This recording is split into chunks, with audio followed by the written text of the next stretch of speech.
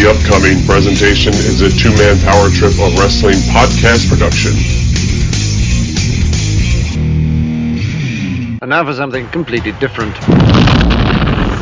Hey, I'm a Hall of Famer. I'm in 3 Halls of Fame. For the young fans, they don't give a damn. They just give a damn about themselves and what they're hearing now. And I got no problem with those rules. I know the rules going in. I'm happy to play the game that way. And when Ivan came off with that knee drop from the top rope and he pinned me, I thought that something happened. I couldn't hear a thing. You could have heard a pin drop in that arena. It touched me so deeply that when I went in the dressing room, I really felt depressed. I'll tell you that. I'll tell you right to his face. If Hogan and if he wanted to get in a real street fight with me, trust me, he would lose, and he knew it. You know, that's the other thing. They give you the belt, and they're like, okay, you're in charge of it. I was like, what? When you mention a guy like Harley Race, that kind of legendary status, it's obvious why people would get upset. As far as I'm concerned, Roddy Piper was not a wrestler.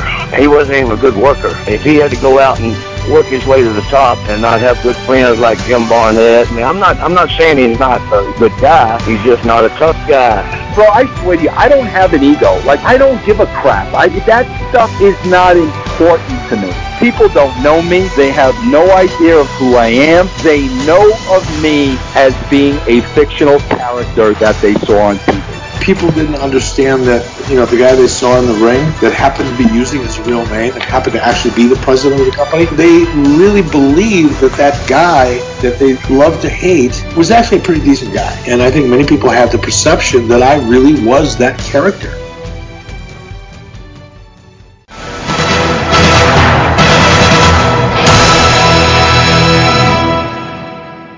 Hello and welcome to the two-man power trip of wrestling. I am your host, JP John Paz. With me today is a very special guest. He's a former writer for the PW Torch, and he's now the host of the Wayback Playback podcast. He is Mr. Pat McNeil. Pat, welcome to the two-man power trip. How you doing?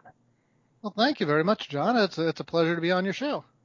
It's about damn time, right? I mean, what are we waiting for you? You should have been on a long time ago. Okay. I'm here now. That's the important thing. So what's up? What's going on in your world? What have you been up to? Well, the past few years, my wife and I have been raising 2 kids, and I've been moving up in the big world of information technology, and we've been doing the Wayback Playback show. Podcast started 7 years ago. It was on PW Torch. It was behind a paywall. Jim Valley and I did it together. And we're still doing it for the moment.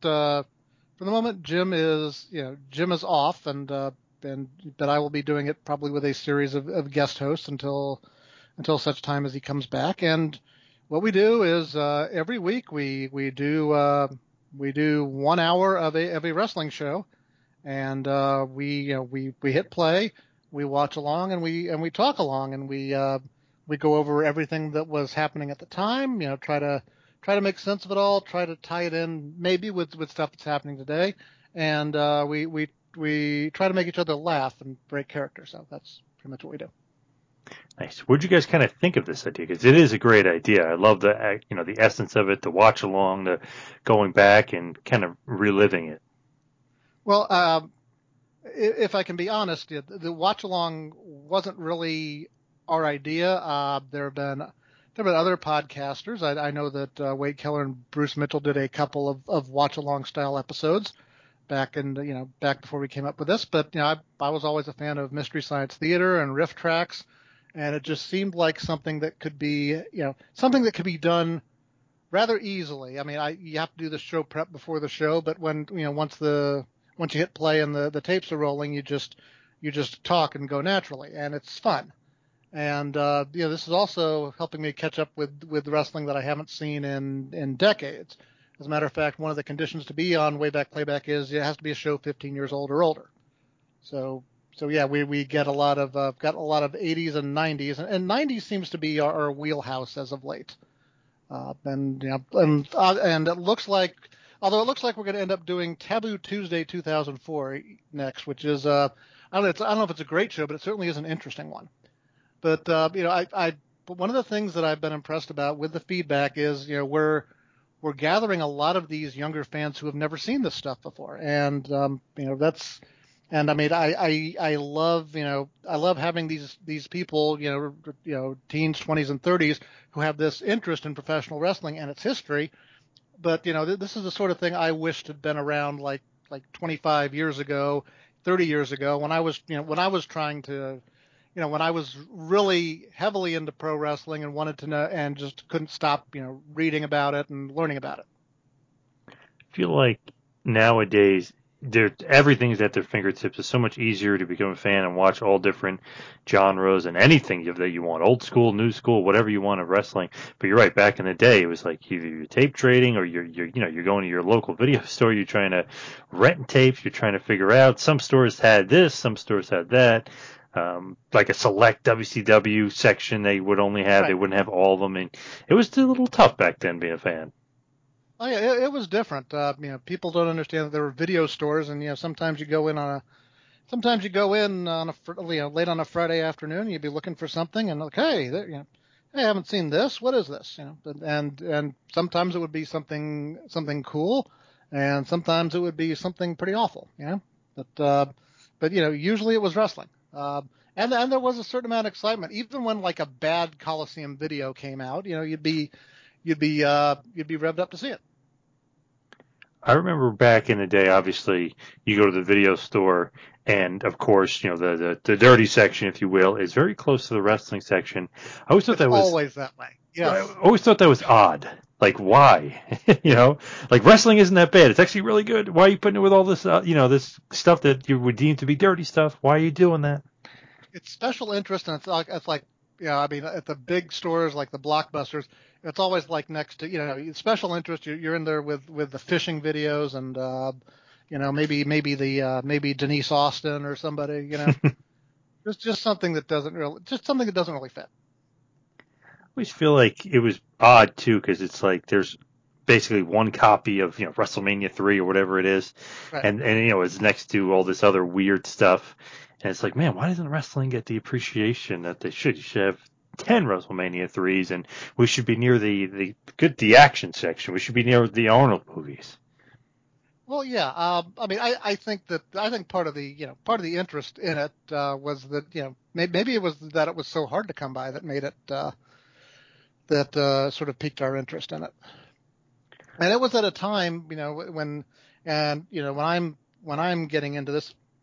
It's at a time when one of the major companies, the biggest company, has gone to great trouble to erase or disappear portions of its history. But it's for a while, Vince McMahon was ashamed to admit that there was wrestling before Hulk Hogan was champion.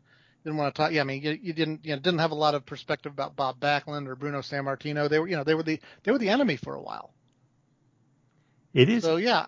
It is weird that they do that. I think during the Attitude Era, we got into another phase of that where WWE, WWF tried to pretend that pro wrestling began in '98 when Steve Austin won the Royal Rumble, and all the build up to him winning the title. But yeah, I appreciate that. This is a lot better, having access to a lot of the history of the business at your fingertips, and going back and seeing stuff, and to this day you find something interesting on YouTube and you're like, I can't believe that happened. Yeah. And there it is.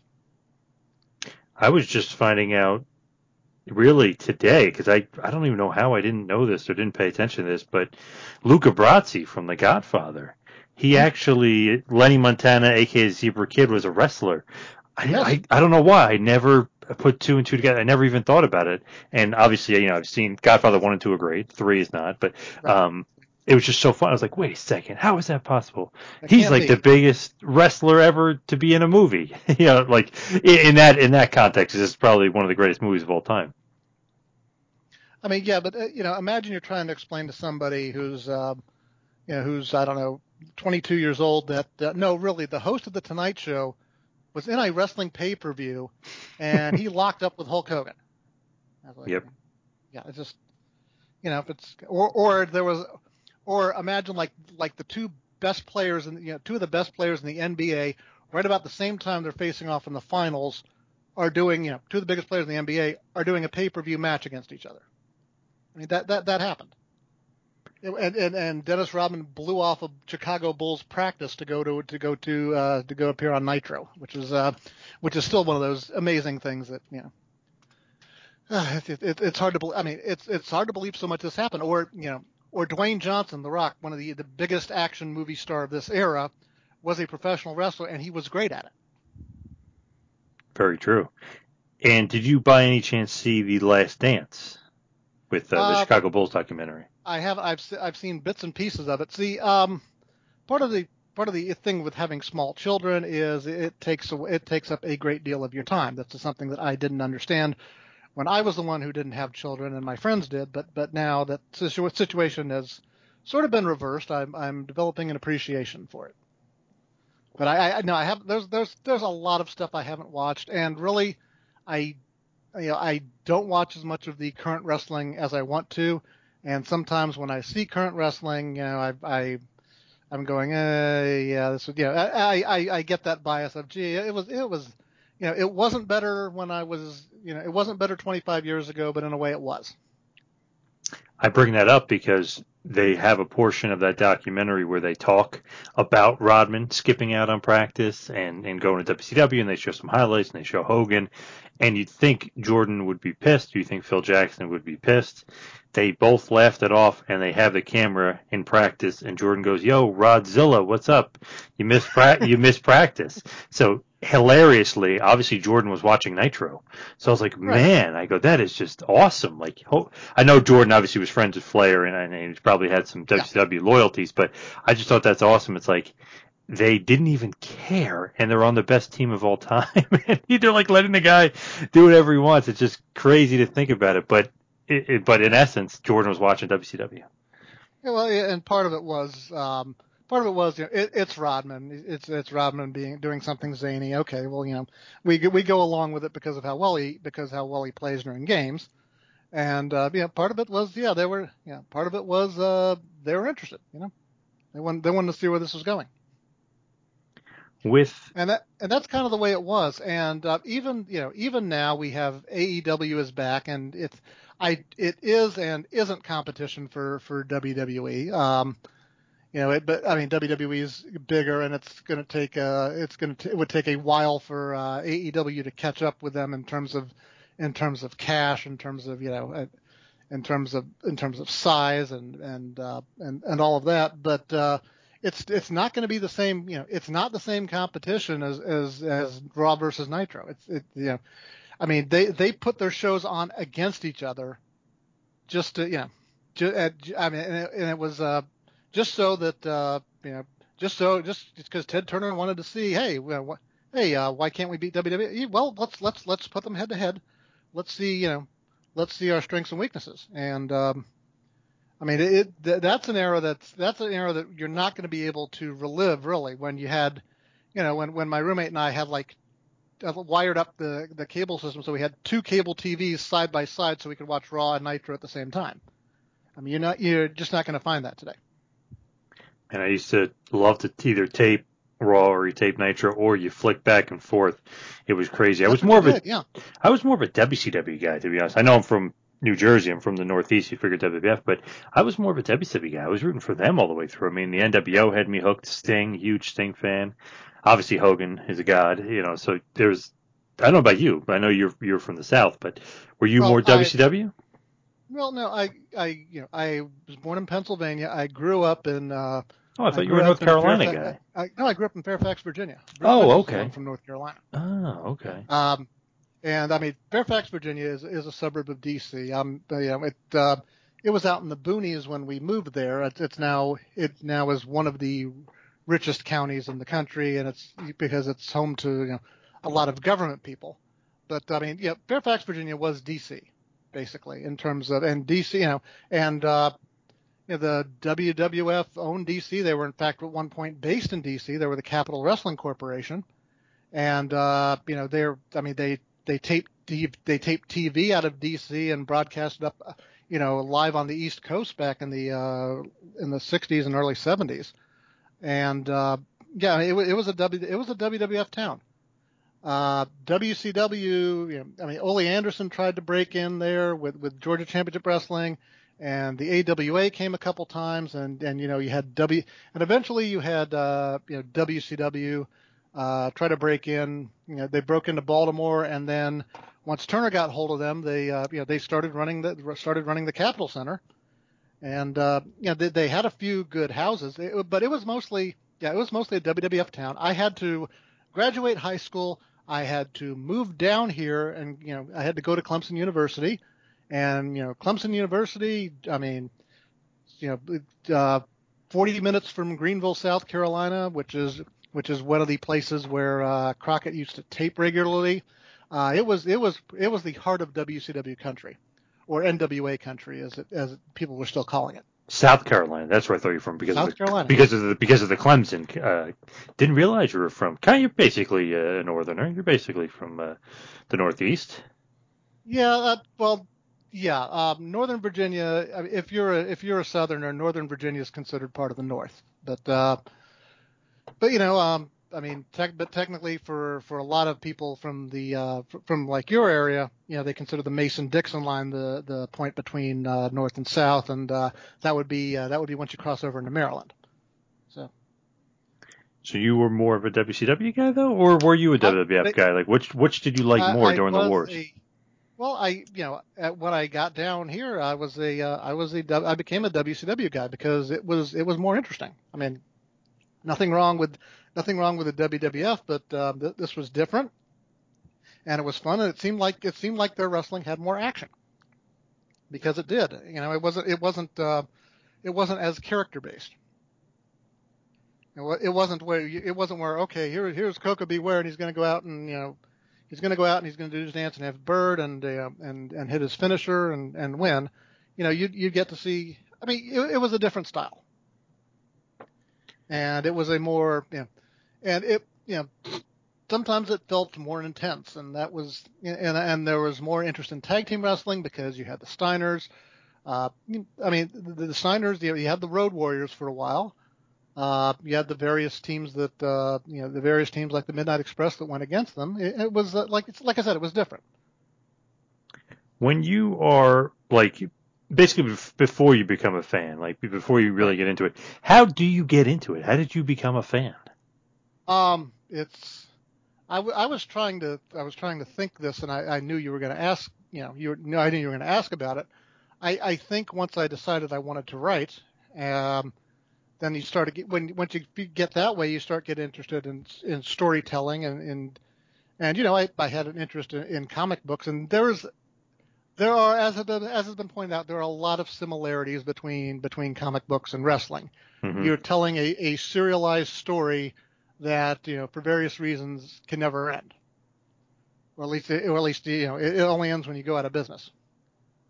So true. yeah, true. I think that's what held my interest in it. It's not a sport, but if you were going to design a sport, how would you do it? How would you how would you tell these stories? And a lot of it is good versus evil. I mean, there are variations on it, but it's superheroes and supervillains. At least it used to be. So, what was the first thing you saw in wrestling? The first thing that made you fall in love with wrestling? I knew about wrestling, and I had friends who watched it when I was growing up. I think I really got into it around 18 years old, and it was one of those. Started late. One of those, I started late by those standards, but once I was there, I went all in, to borrow a phrase from AEW and from Dabo Swinney for that matter. And I ended up let's see. So I ended up at 24 years old becoming a wrestling manager, and and working the indies, and moved. I ended up moving back to Virginia for a while, and took my act there. Ended up becoming a promoter, at least a part promoter, with my friend Shane Shadows around 1999, and did that for another another 8-9 years. Yeah. before I met my wife, and we moved first to Richmond and then back down to South Carolina. Wow. Manager and a promoter. I had no idea. That's really interesting. Any success as far as, making money as a manager and then making money as a promoter? The first show I was scheduled to work as a manager, this was down in Aiken, South Carolina. They got a sold show at a community college. So we all get there, and this is actually, I was starting to think all indie shows were like this. We get there, backstage is laid out. They took over, I think, one of the theaters, where people put on plays. So they set up the wrestling stuff on the stage, and it's very nice. You go back there, they have it's not catering, but they have like sandwiches and sodas laid out for you. It's like, okay, this is very nice. And I get there, and the guy who's running the show is like, "Who's he?" "Oh, this is my manager. This is Pat." And he goes, "Oh, say, have you ever refereed before?" Their referee hadn't shown up, and there was literally no one else there to do it. So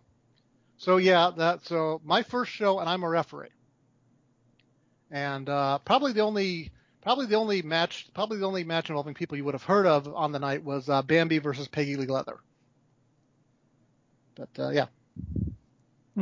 It was, yes, and of course, I have been smartened up. Not at all. So. Really? How come you weren't smartened up?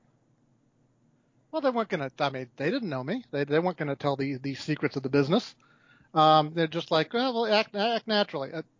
Plus, there weren't any angles really until the main event. So so it's like, for the main. Okay. All right, do I have to do anything for the main event? And J.D. Justice, I believe, was the booker, and J.D. comes over to me and goes, "No, you know what? Just act naturally." I'm like, "Well, is there going to be? Are you guys going to come in? Just act naturally. I'll tell you what. I'll bump you. And I'll tell you when to go down." I was like, "Okay, that sounds great." All right, so we're in the main event, and the good guy has the advantage. Is going to win the title. JD and his partner hit the ring. I turn around, I hear them coming in the ring. I turn around, pow! He runs over me, knocks me. He runs over me with a shoulder block, and he's stomping on me. Oh, I guess that's how he was going to tell me I was going down. Oh, okay, that makes sense. Damn. You would think, especially nowadays, they would probably tell you like 10 times in the back, "Oh, yeah, you're going to do this," and they'd work it out a million times. Yeah, because it's not the closed system that it was back then. Yeah. And I mean, even like a couple years later, I'm backstage at a show and I'm shaking hands, and they're like, "Hey, he didn't do the dead fish right." I'm like, "Yeah, okay." And it's like, "Oh, come on." And they're like, "Oh, come on, he's worked with us before. Give him a break." As a manager, I was a loudmouth, and on the occasions when I wasn't going to get any offense in. I mean, other than choking and distracting and crappy stuff like that. So I tried to do a good job when I had to bump. That was the important thing. Nice. Getting knocked off the apron or just going down hard. Yeah. And I mean, the first bump was easy. If somebody runs you over, you just act naturally. Boom! Oh crap! That hurt. Yeah. Did some. So that's the trick. That is the. If there is a trick to bumping, and God knows I'm no expert, it's just reacting naturally. Yes, totally agree. Had some experience doing some indie managing myself. I feel like everybody, right? They could do some indie managing, and had these guys really, really, especially this guy PQ. I mean, he would really break down the psychology. We're in the second match for one of the shows, and he's like, "No, there's no bumping. You're in the second match. We'll do something." Like they really, really explained everything to me, which I thought was great. Then the first time I actually get to be a manager on the show, I get there in the locker room, and my guy's in the second match, and the lead manager on the show is Daryl Van Horn, aka James Vandenberg, aka the Sinister Minister, Jim Mitchell. I'm like, okay, nice. Okay, I'm not going to get a lot of mic time here, or any for that matter. So. That's pretty amazing, though, to think about it, because I didn't know you were an indie manager and then a promoter too. I mean, that's pretty great. So you went all in? it's not like I was a success. It's not like I was a financially successful promoter. Maybe an artistic success on a few occasions, but that's about it. When you stopped promoting, was it lack of funds or whatever? You just get put through your hat and you kind of give up. I was moving too far away. That's and didn't wasn't really thought about it. Wasn't really looking to start up something without the people I was working with. So yeah, that's sort of languished, and I'm not really at a point where I'm going to do that. I mean. My wife was supportive of indie wrestling and me working for the Torch for a while, and she's supportive of the podcast. But having me go out on a Friday night to promote an indie show, and leaving her with 2 kids, that's not a good look. You don't want to do that. So how'd you get into the Torch? I just the Torch got online, and they asked to submit stuff, and I kept submitting stuff. That's really all there was to it. To Wade. To Wade Keller, yes. Well, he was the guy. Yeah, he was the guy who made the decisions, and still is. Did he immediately like your stuff, or one of the things were like, let's see if you got any more good stuff up your sleeve, or was he immediately enthralled with your work? I don't think he was immediately enthralled with my work. No. I want to say I'm trying to get the. I'm sorry. I'm trying to get the timetable more or less right. So, I did a few with what they used to call guest columns, which is just, readers write in and they print the article, and, Wade put up the article on the site. That was, there was filler back then. Eventually, they said, well, we're looking for correspondence for, to cover certain shows for us. And, let's see, I wrote in saying I would be interested in doing ECW on TNN. But what had happened was, the guy who was doing the reviews of WCW Thunder for the Torch died, and Wade was without somebody, and asked, hey, would you be interested in doing this? And I said, okay, well, we'll give it a try. And this was in the year 2000. And I want to say that the first show I did was the first show of Bischoff and Russo with their first Thunder, when they're supposed to be a team. And I did the reviews. I reviewed these shows for months, and Wade liked them. It gained, there were people who thought they were funny. Mike Tenay even referenced my Stevie Ray glossary once on Thunder itself. I put in I would start adding stuff to the reviews, like a Stevie Ray glossary, which is a list of terms and definitions used by Stevie Ray for people who don't understand them. And people forget that Stevie Ray was a commentator back then. Fruit booty, sucka, squack a yak. Yes. Yep. Yes. Sucka's gots to know. He was actually pretty good. I don't know why. I always thought he was entertaining as a commentator. He was entertaining, yeah. Yeah. That's a lot of what you can ask for a color commentator, and you need something entertaining when the stuff is so often disjointed that it, and confusing. So, did you ever think that he was trying to break Tony at some point? Because he would say, like, Tony, look over here. Or, Tony, you see that? Like, I could tell was trying to make Tony laugh for sure. Yeah, I think he wanted to keep Tony entertained and cheer him up, because I know Tony was having a rough time near the end of WCW when things had gone downhill, when Scott Hudson was made play-by-play guy for Nitro, and Tony was stuck on Thunder. So yeah, I think it was friendly on Stevie's part. Yes. And literally I want to start also on that first show, and this is on the East Coast. This is when this is Bischoff and Russo's first Thunder. There was no Thunder the week before. There was no Nitro the week before, because they were resetting everything for Bischoff and Russo. They come out and they air 2 segments out of order on TBS. So, like, you know that one of the Villanos is going to unmask as Jeff Jarrett and hit Sting with a guitar. You know, they show the highlights of it like a half hour before the match actually airs. Because WCW. Damn. Yeah. I don't remember that. And it's funny, I watched religiously at that point. Me and a buddy of mine, we were obsessed with the relaunch. We really thought Bischoff and Russo could work together. Obviously, that was way off and way misguided. But, damn, I don't remember that. But that's horrible. Man. Yeah, it was. But that's kind of what you got back then.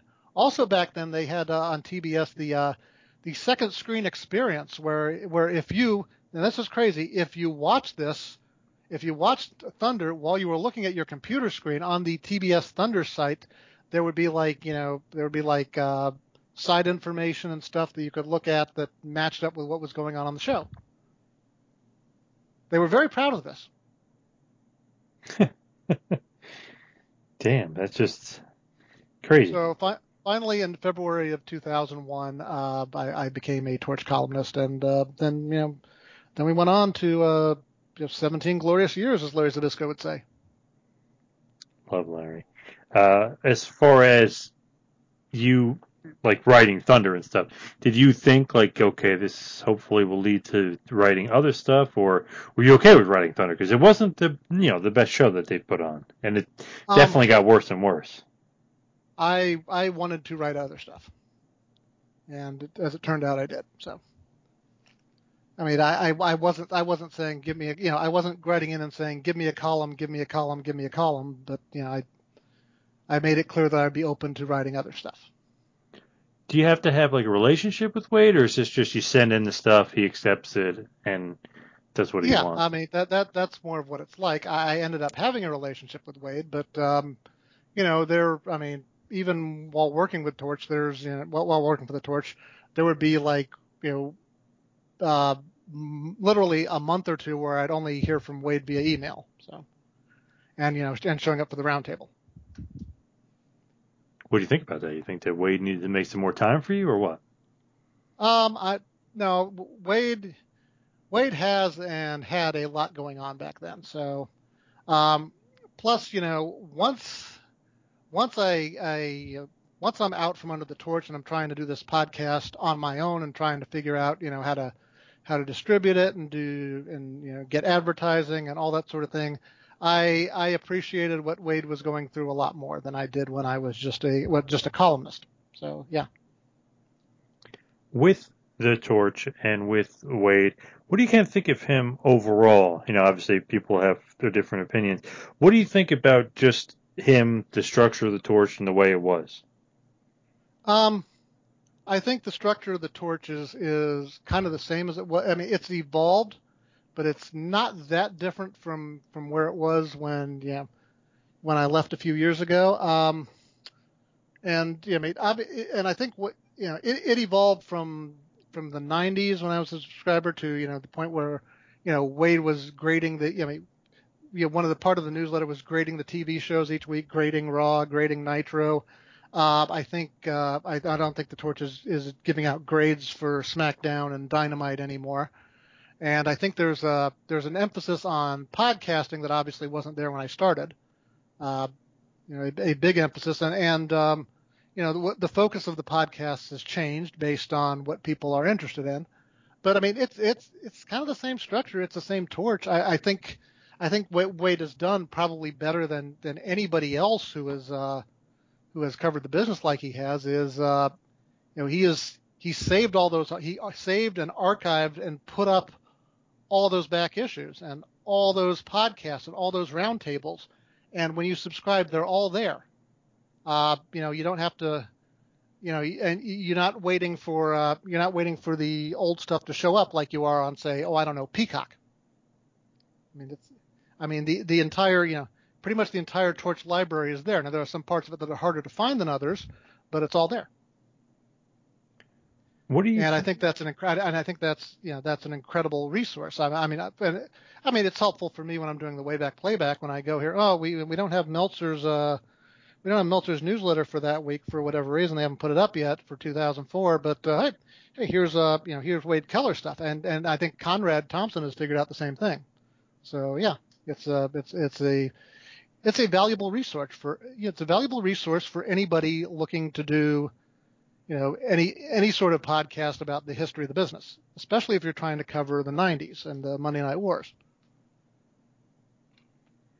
I was going to say, what did you think about, not like a rivalry, but was there anything where maybe a professional rivalry with the Torch and the Observer?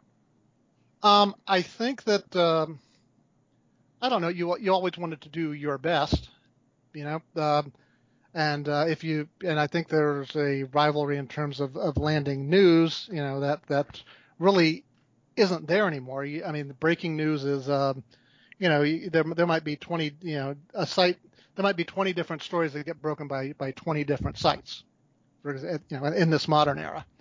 I know that, Wade wanted to be recognized on the basis of his own work and not for being, hey, here's another guy who has a newsletter who's friends with Dave, although they've obviously communicated over the years.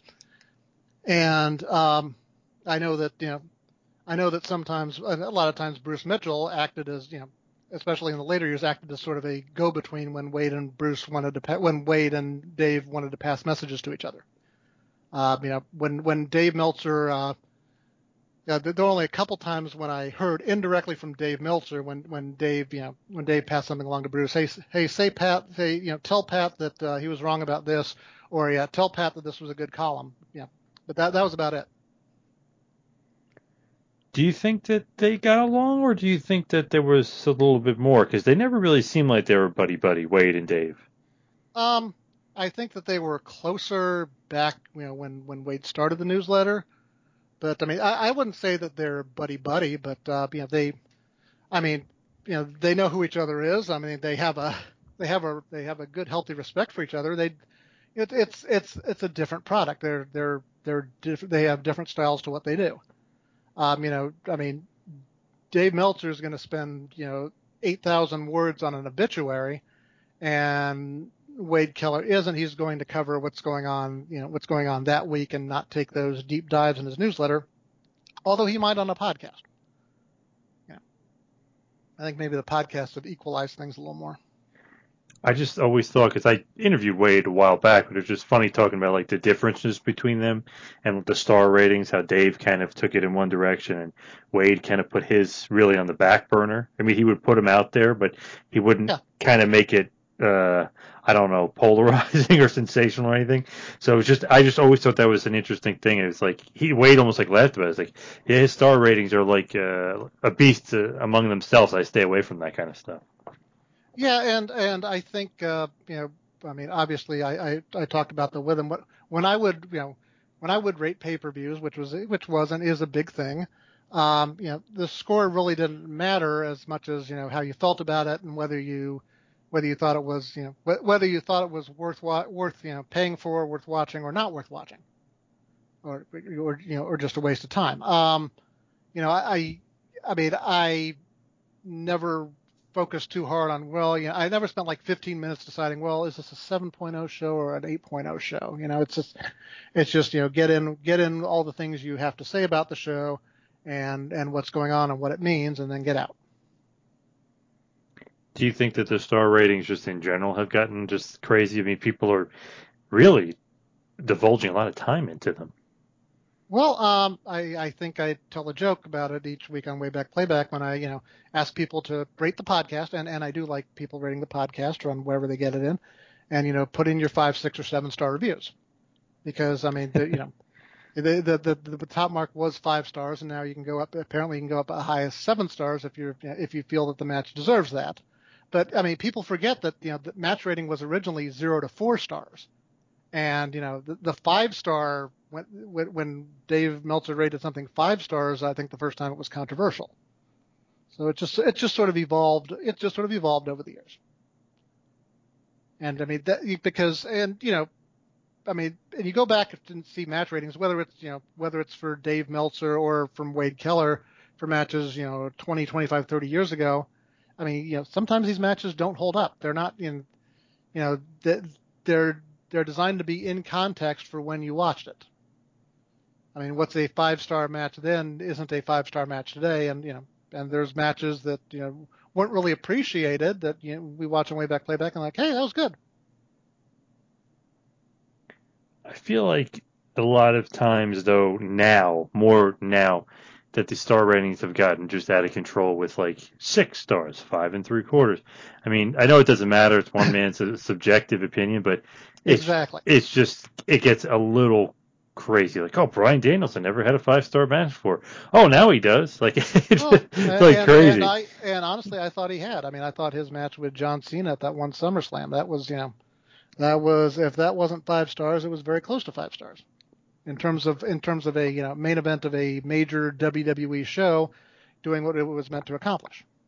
Oh, absolutely. I mean, he's had so many. It's just funny to think about it. If you go back to Ring of Honor, I was a big Ring of Honor fan. Oh, yeah. I could literally, just list off like Nigel, Homicide, Kenta, his match against Takeshi Morishima, or matches really. I mean, he's had so many, but it's just funny. It's like matches were great, yeah. Oh, unbelievable. And it's funny, like some of them he didn't rate, some of them he didn't see, or some he get 4 3/4. So I don't know. The unified match against Nigel McGuinness is definitely 5 stars. And then he said, "Oh, I had to take half a star away because of the unprotected headshots or something." Yeah. But then there's another match that did the same thing, and he gave it like it's just so weird and jumbled. Yeah. Yeah. But that's but that's what somebody felt in the moment. I mean, look at the Rock versus Hulk Hogan match at WrestleMania 18. There's all sorts of opinions on it. There's people who thought it was one of the greatest matches of all time. There's people like me who thought, well, it was. I mean, it was fun and it was good. I wouldn't say there were better matches on that show. It's your opinion, and as long as what's important is you throwing out, giving folks a basis for your opinion, and just sort of having a baseline. So if people haven't seen the show, they know what your rating means and what and hopefully can draw a conclusion from it. That match. I gave way. I mean, he only gave that match 3 stars. I gave it way higher. Just the crowd reaction alone was nuts for Hogan Rock. I mean, the crowd reaction obviously raises it a lot. Yes, that's one of those that's hard to match even today. I mean, even today you go back and you look at the face. I remember watching them face off, and you get the goosebumps when you see them squaring off, and the interaction between them and the fans.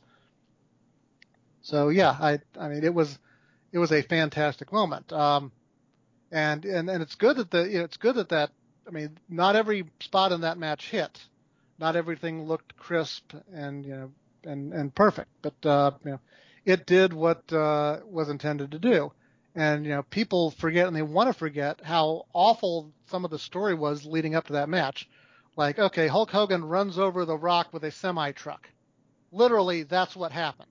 I mean, come on. It was crazy build-up, yes. Yeah. And then Rock was fine when he showed up to this. Of course, yeah. Yeah. It was weird. To myself, I always gave that match way higher.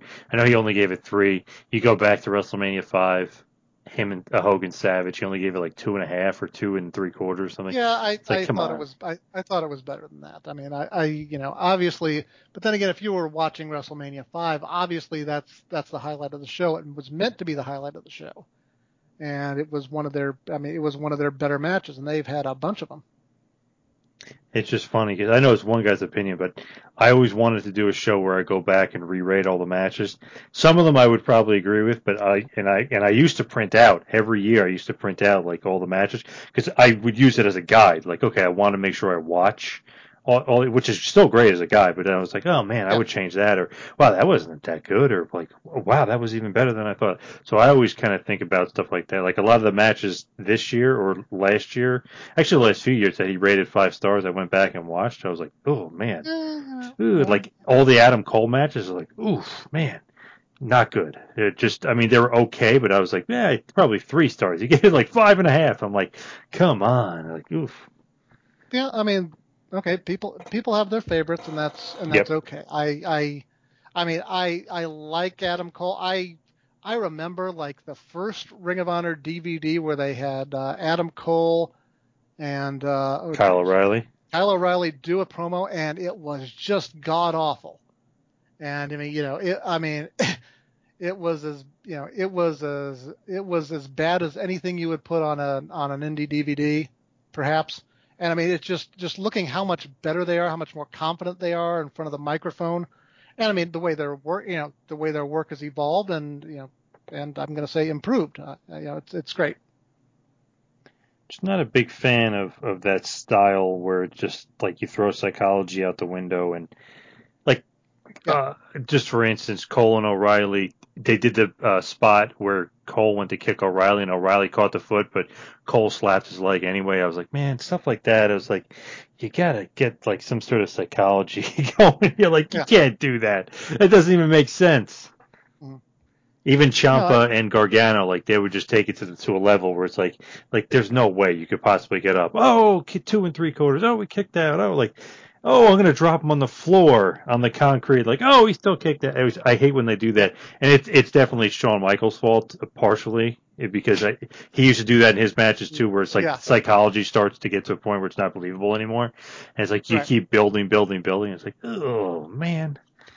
Well, and I think part of that is, you and I, who have watched, the more wrestling you watch, the more critical you are of the stuff you see. I mean, well, and maybe critical is the wrong word, but you start, you know what's good, and you start measuring against other stuff you've seen in the past, and that's a much higher bar, than when you've seen, all of the good matches and some of the horrific ones over a 20 or 30 year span, and you've got all those running through your mind. It's harder to stand out. It's hard, and it's and it's easier to see through stuff.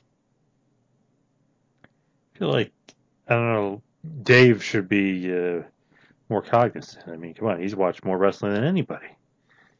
Yeah, but I think from reading Dave that what he thinks is, even if it's not your cup of tea, if the crowd is into it and really the level of the crowd that's into it, you have to, if they're really into it, you have to appreciate that it's working. Because the whole point of a wrestling match is to evoke an audience reaction. Absolutely. Yeah. What do you think about leaving the Torch? Like when you left, was it amicable? Was it okay? You obviously got very busy. Okay. It was okay. I didn't really have time to do it anymore. Oh. I'm up with a small baby, and it's me and my wife, and I missed WrestleMania. I mean, I didn't watch it live, and there was just no way I could do that. I mean, so I mean, there wasn't really an argument on my part that I've been doing all this work. I mean, your work falls. I mean, my work had fallen off. I didn't have the time necessary, and time is kind of an important thing when you've been covering this business. I mean, time. You do all these podcasts. If you had a baby in the house and you were trying to work a 40-hour a week job and do a lot of other things, that would eat into your podcasting time. True. Yeah. Very true. You got your shoot job, you got other stuff going on. Yeah, it's busy. Plus, I mean, I think to an extent, it's sort of a young man's game. I can't stay. I'm not really in a position where I could stay up till 11 o'clock or midnight sometimes on the East Coast to watch a pay-per-view, and then go and do a 1-hour podcast about that and expect to wake. And I'm going to have problems waking up at 6 o'clock so I can go to work. Gotcha. Makes sense. Yeah. Especially when WWE pulls those like all-nighter pay-per-views. Yeah, which they don't do as much anymore, and thank goodness for that. And it looks like we're going to get another 2-night WrestleMania just to hammer the point home. That was one of those things that I saw coming a few years ago, but I know that they resisted it. But I think what probably has finally convinced them is, holy crap, we can sell 2 nights worth of tickets. Yeah. It's very true. And I think last year was it 25,000 and 20,000. So I mean, they sold. And that's in a pandemic, yeah. Yeah. So 45,000, 50,000 tickets over 2 nights. Pretty good considering the circumstance. And I mean, they're going to do, probably do a much bigger business this year. Yeah. Dallas. They're in Dallas, right? Yeah, 100,000 people. That's where they've had their biggest WrestleMania crowd ever. So, yeah, I think you can expect that. Plus, they're obviously not going to have TakeOver the night before WrestleMania to distract from it. So, yeah. What do you think about Rock versus Reigns at Mania next year? If they're going to do it, I mean, I think it's going to bring back some people who haven't been watching. I mean, the chance to see Rock do it. Yeah, I mean, because there's going to be some sort of build for it. They're going to have to put Rock on TV, and I think it will up Roman's game in terms of trying to keep up with Rock on promos, the same way it made Cena improve on promos trying to keep up with The Rock. So I think it's going to be good on that level. The bad part is having Rock there. It just showcases how awful a lot of the promos are, especially a lot of the written, scripted, memorized promos.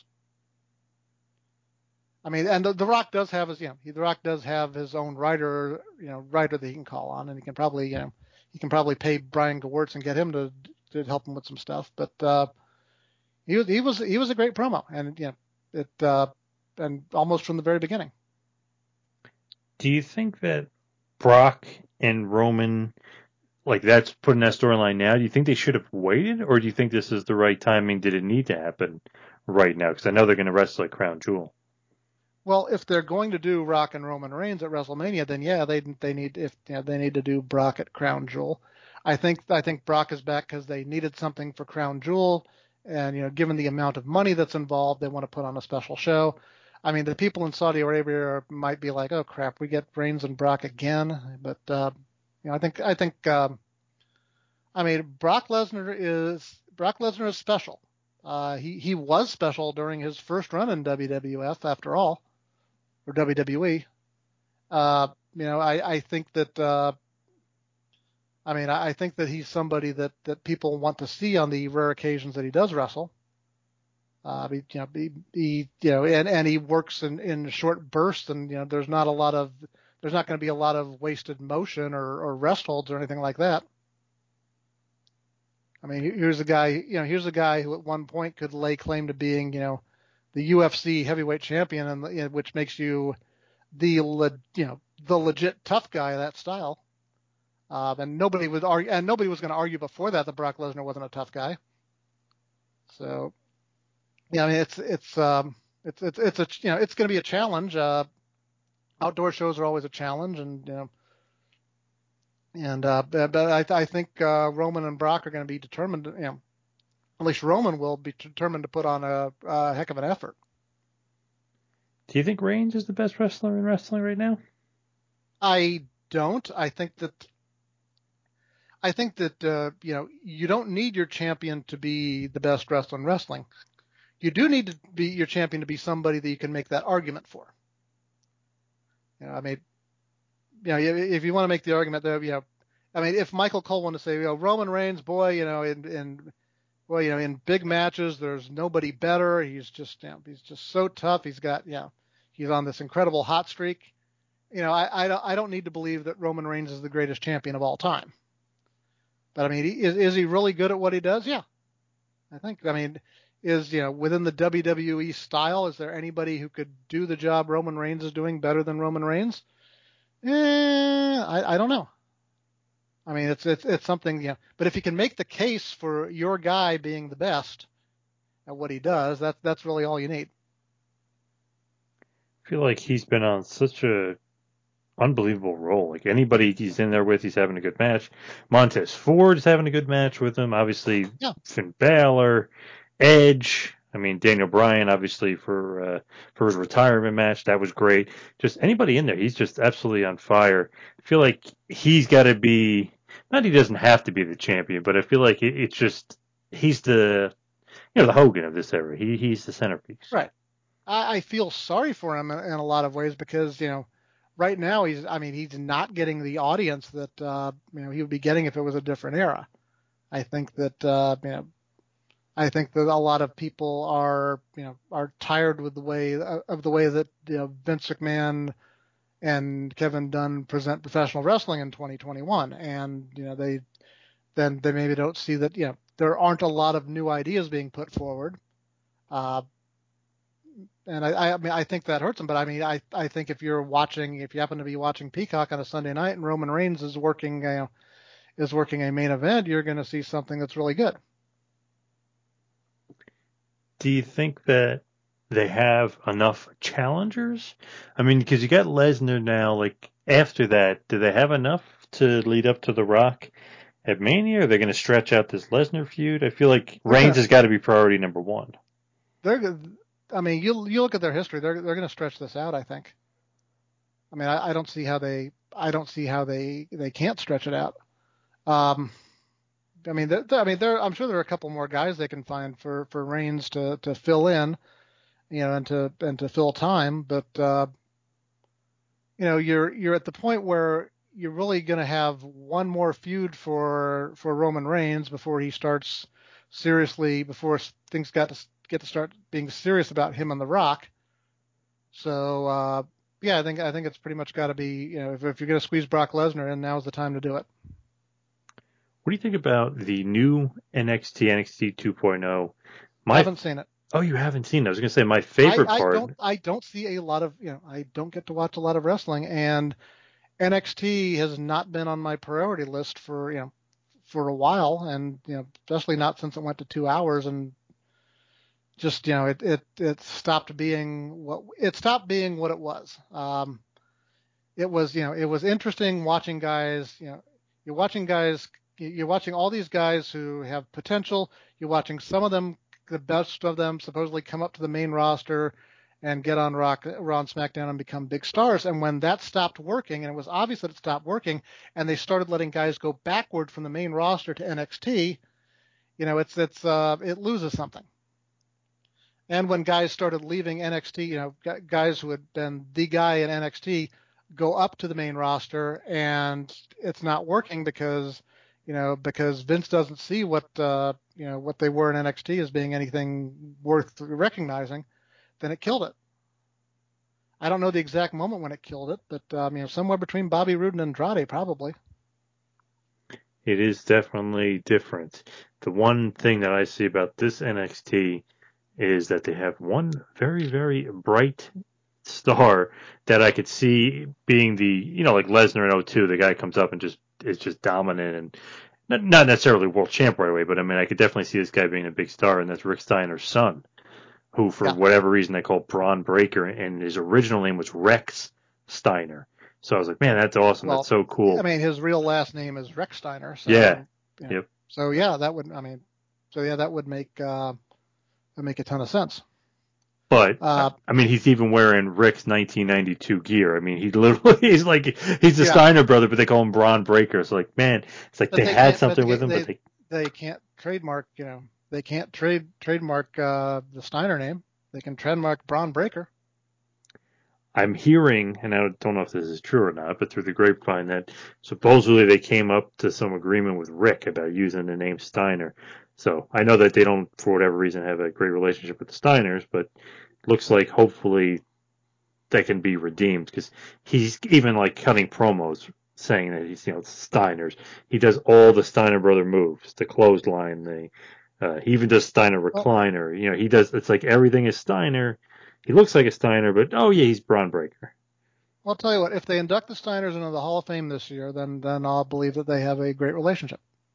They should be in the Hall of Fame. They might be. They should have been in the Hall of Fame. Not on the basis of their WWF stuff, which wasn't much, but on the basis of everything else they've done. I don't know if I say they're the greatest tag team of all time just because the Road Warriors are out there, but they might be my favorite of all time. They were the best tag team of their era. Yeah, no doubt. So that's that was kind of obvious.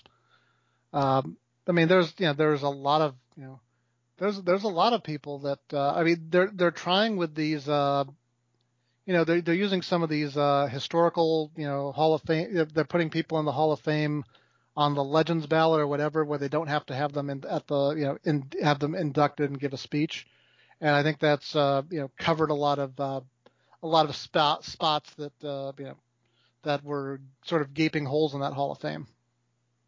Definitely. And it's funny, I talked to Barbara Goodish probably last year, and I had mentioned, like, hey, what was it like to finally get recognized by WB? And, put Bruiser Brody, put your husband in Hall of Fame. Had no idea, was never told. Like, I was like, oh my God, I guess I'm like breaking news to you. It's like, what the hell? They never told you? It's like, that's crazy. Yeah, I mean, you think that they would have dropped him. You think they would have dropped her a postcard or something? Hey, hey, yeah, we recognized your husband. He's a member of the WWE Hall of Fame. Congratulations. Here's your 25% off discount for I don't know, for the house show coming through. I don't know. I don't know how they do it, but yeah, I mean, I think that also helped a lot when I think it helped the impression of WWE when Triple H went to Bruno Sammartino personally and sort of stroked him a little and said, we really, this Hall of Fame needs you. We need you to do this. You're part of our history. I think that helped. I mean, I think that, I think people saw WWE making an effort to, recognize their history. And supposedly Bruno got 7 figures plus for that. So. Well, then he negotiated that. Yeah. Yep. Man, it's just, when you look at that Hall of Fame, it's like, man, yeah, obviously them not inducting Savage when he was alive, and I don't know, they always seem to screw that up for whatever reason. I mean, that's Vince. You're getting him. It depends on whatever he's thinking the day that you ask him about it, and that's. I mean, you could maybe get something that's unimportant in there, but that Vince doesn't care about either way. But if Vince holds a grudge against somebody, then then they're not getting in. Do you watch AEW at all? I know you don't watch too much current wrestling. I'm behind. I was trying to watch it these past few weeks. I'm behind. I'm like a week behind. I haven't seen. I've got the Grand Slam shows both on my DVR, and at some point when I get a rest, and I'll watch them. But right now it's at the point I wake up. I've got to get my daughter up. I got to wolf down breakfast, get out the door. I come home from work. I got to play with my kids. Got to watch them. So my wife can work to make dinner. And then, I'm spending more time with them, and then I'm telling bedtime stories and putting them to bed and changing diapers and all that stuff. I mean, there's not a lot of free moments here. I got you. I mean, yeah. I'm sorry. When I talked to you about doing this, I told you I'm personally not that interesting, and that's the case. I mean. Right now, I mean, there's plenty going on, but there's not a lot that you'd go and buy a novel about. So as we hit the wind down and head towards the finish, because I know you probably need to get some sleep, you got a lot going on, but just some quick hitters for you. Was that not subtle enough? No, we're good, John. Go ahead. Yeah. Well, I'll give you some quick hitters here because I'm just curious. So give me your favorite match, or maybe just a couple favorite matches of all time. Oh, geez. Well, I mean, I have a fondness for stuff that I saw live. I'm gonna say, SummerSlam 2005, Cena and Jericho, and Hogan and Michaels. Those were crazy. I was there as well. Yeah. Let's see, Backlash 2000, that entire show, plus Rock and Triple H and Austin driving the bus in. Super Brawl 3, getting to see Vader and Sting in the strap match, and that was very physical and very, very brutal. I loved that. Might be the greatest pay-per-view of all time. Yeah, some Ring of Honor stuff. I got to. Ring of Honor came to Virginia, and I got to see. I'm going to mess up this 6-man, but I think it was Morishima, Kenta, and Go Shiozaki against the No Remorse Corps, which was Davey Richards, Roddy Strong, and Rocky Romero. That was, that was a lot of fun. Yeah. I mean, I've probably forgotten a bunch of them. But those off the top of my head, that was, those were great matches. Austin versus Rock. The build up to WrestleMania 2000 was fantastic, although WrestleMania 2000 was not. Awful. Yep. Let's see. Yeah. The Summer of Punk, which was, probably Gabe Sapolsky and CM Punk's finest work together, where where everybody knows that Punk is going to WWE, but they dragged it out and teased it and made it really interesting until the exact moment that he lost the belt.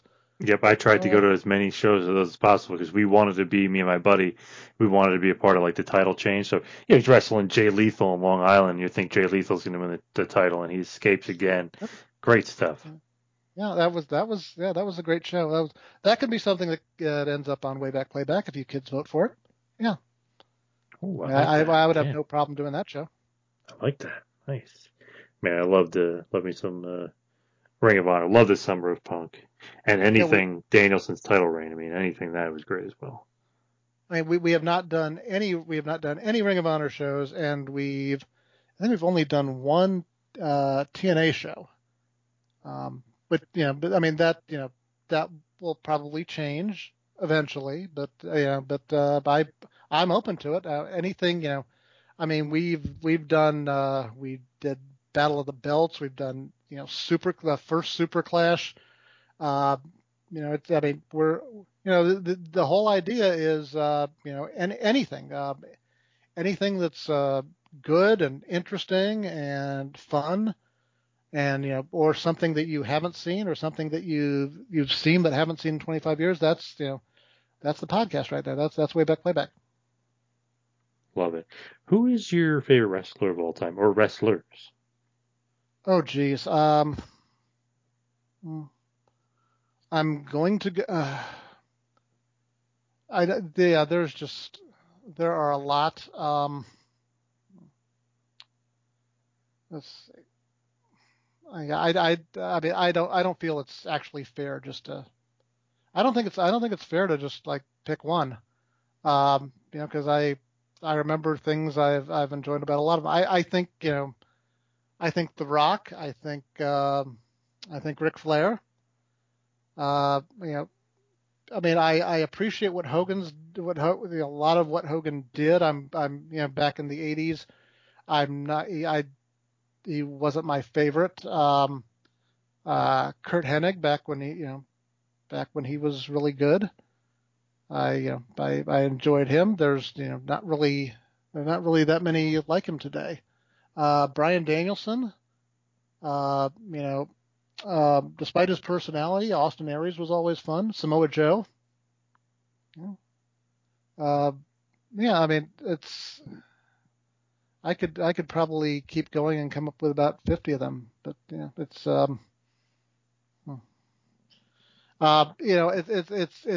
it's hard to pick just one, and I wouldn't want to.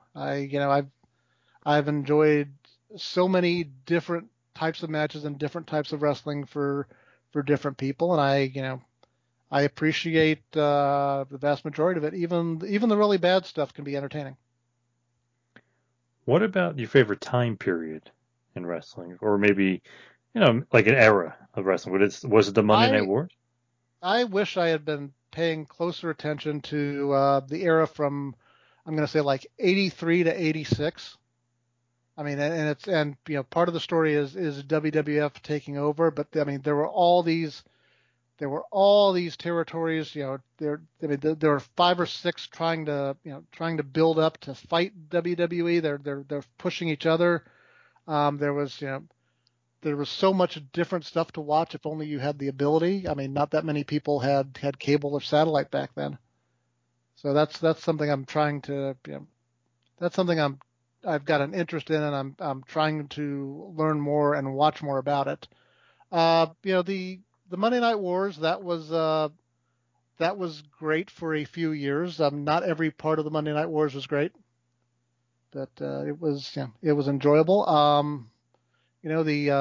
That whole 88 through 90, 91 period, that was a lot of fun for me. But I mean, I usually end up thinking of where I was as a person rather than where the wrestling business was. As far as you and, like you mentioned, obviously way back, playback, but what's coming up next? Anything to be looking out for? Anything exciting? Well, my kids are going to grow up, and I will probably I will probably end up doing more. I don't know, I mean, I love doing way back playback. I love doing it with Jim. I'm glad that it looks like, if we do end the show, it will be with both of us alive, which is something that was not always guaranteed. This was the show that I thought I could, this is the show that I thought I could do forever. And, we might end up doing that. I don't know if I want to go back to doing, I loved doing a call-in show. I don't know if pro wrestling is necessarily cut out for that. I don't know your opinion on listening to old live cast stuff that we did. I know Wade was a big fan of the first podcast I did on the Torch, which was called the Real Deal with Pat McNeil, which was, it probably notable because it was one of the first podcasts and because it was, it was the sort of goofy morning zoo type character that I kind of do. So, yeah. I don't know what's next for me in terms of the wrestling business or wrestling podcasts. It's not like, it's not like I have free time and it's not like my services are in high demand, but, I'm going to keep doing something. That's all I can tell you. I think that sometimes the wrestling fans are a little bit too unpredictable as far as a call-in. Well, yeah, that was part of the fun of it. Let's see. There were some great and there were a lot of great and a lot of not so great moments on the show. Like there was this, whenever Disco Inferno was a guest, there was always this guy who called in and start out with a serious question and then accuse him of propositioning teenage boys or something, But it's Disco. You understand what you can get. I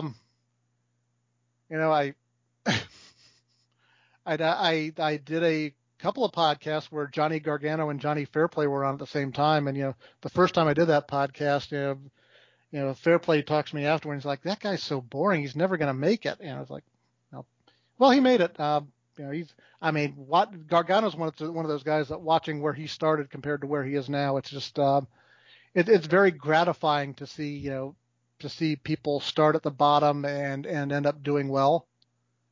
I think that's one of the things I enjoyed about, that's one of the things I have fond memories about is, from being a promoter, is that, let me see, being there for Mickie James's first match, which was, and doing an angle on one of the first shows she appeared on, where she ended up punching me in the gonads, but it was still memorable in that way. Watching Drew Hankinson, start from just being this nice guy and turning into Luke Gallows, who is, being the person that we knew he could be, with the personality turned all the way up. Watching the Swerve, watching Shane Strickland go from working a little high school in West Virginia for Shane, and into becoming being on the big stage, and that sort of thing's great. So for everybody out there that wants to follow the podcast, wants to follow you, give us all the plugs, social media, way back, playback, everything you got. I don't have that many plugs, honestly. My Twitter account is at Real Pat McNeil, McNeill. If you can put up with the stuff that I talk about that's not wrestling, I will, you'll find out more about the podcast. I'm also on Instagram at Real Pat McNeil, and I need to use Instagram to promote the wrestling stuff more because I know a lot of people are on it. I just one of those things that, falls between the cracks. Let's see. We have a Facebook page, facebook.com/Wayback Playback Podcast. We have a Patreon, patreon.com/Wayback Playback, where you can get, you get the show, you get the entire Wayback Playback archives, you get bonus shows, you get shows in advance and ad free, the usual patron stuff that you get. I think those are the main things. And Wayback Playback is available on pretty much all the major podcasting sites. It's distributed by Joe Feeney and Creative Control Network, so you can follow all Joe's stuff at the CC Network 1 on Twitter. It's not that hard to find me if you're looking for me, and ask questions and I will try to answer them. Great stuff, Pat. Thank you so much for all the time. Really appreciate it. And listen to all of John's podcasts. Yes, thank you. Appreciate that. It's almost a full-time job, but do it. Thank you so much, Pat, for all the time. Really appreciate it.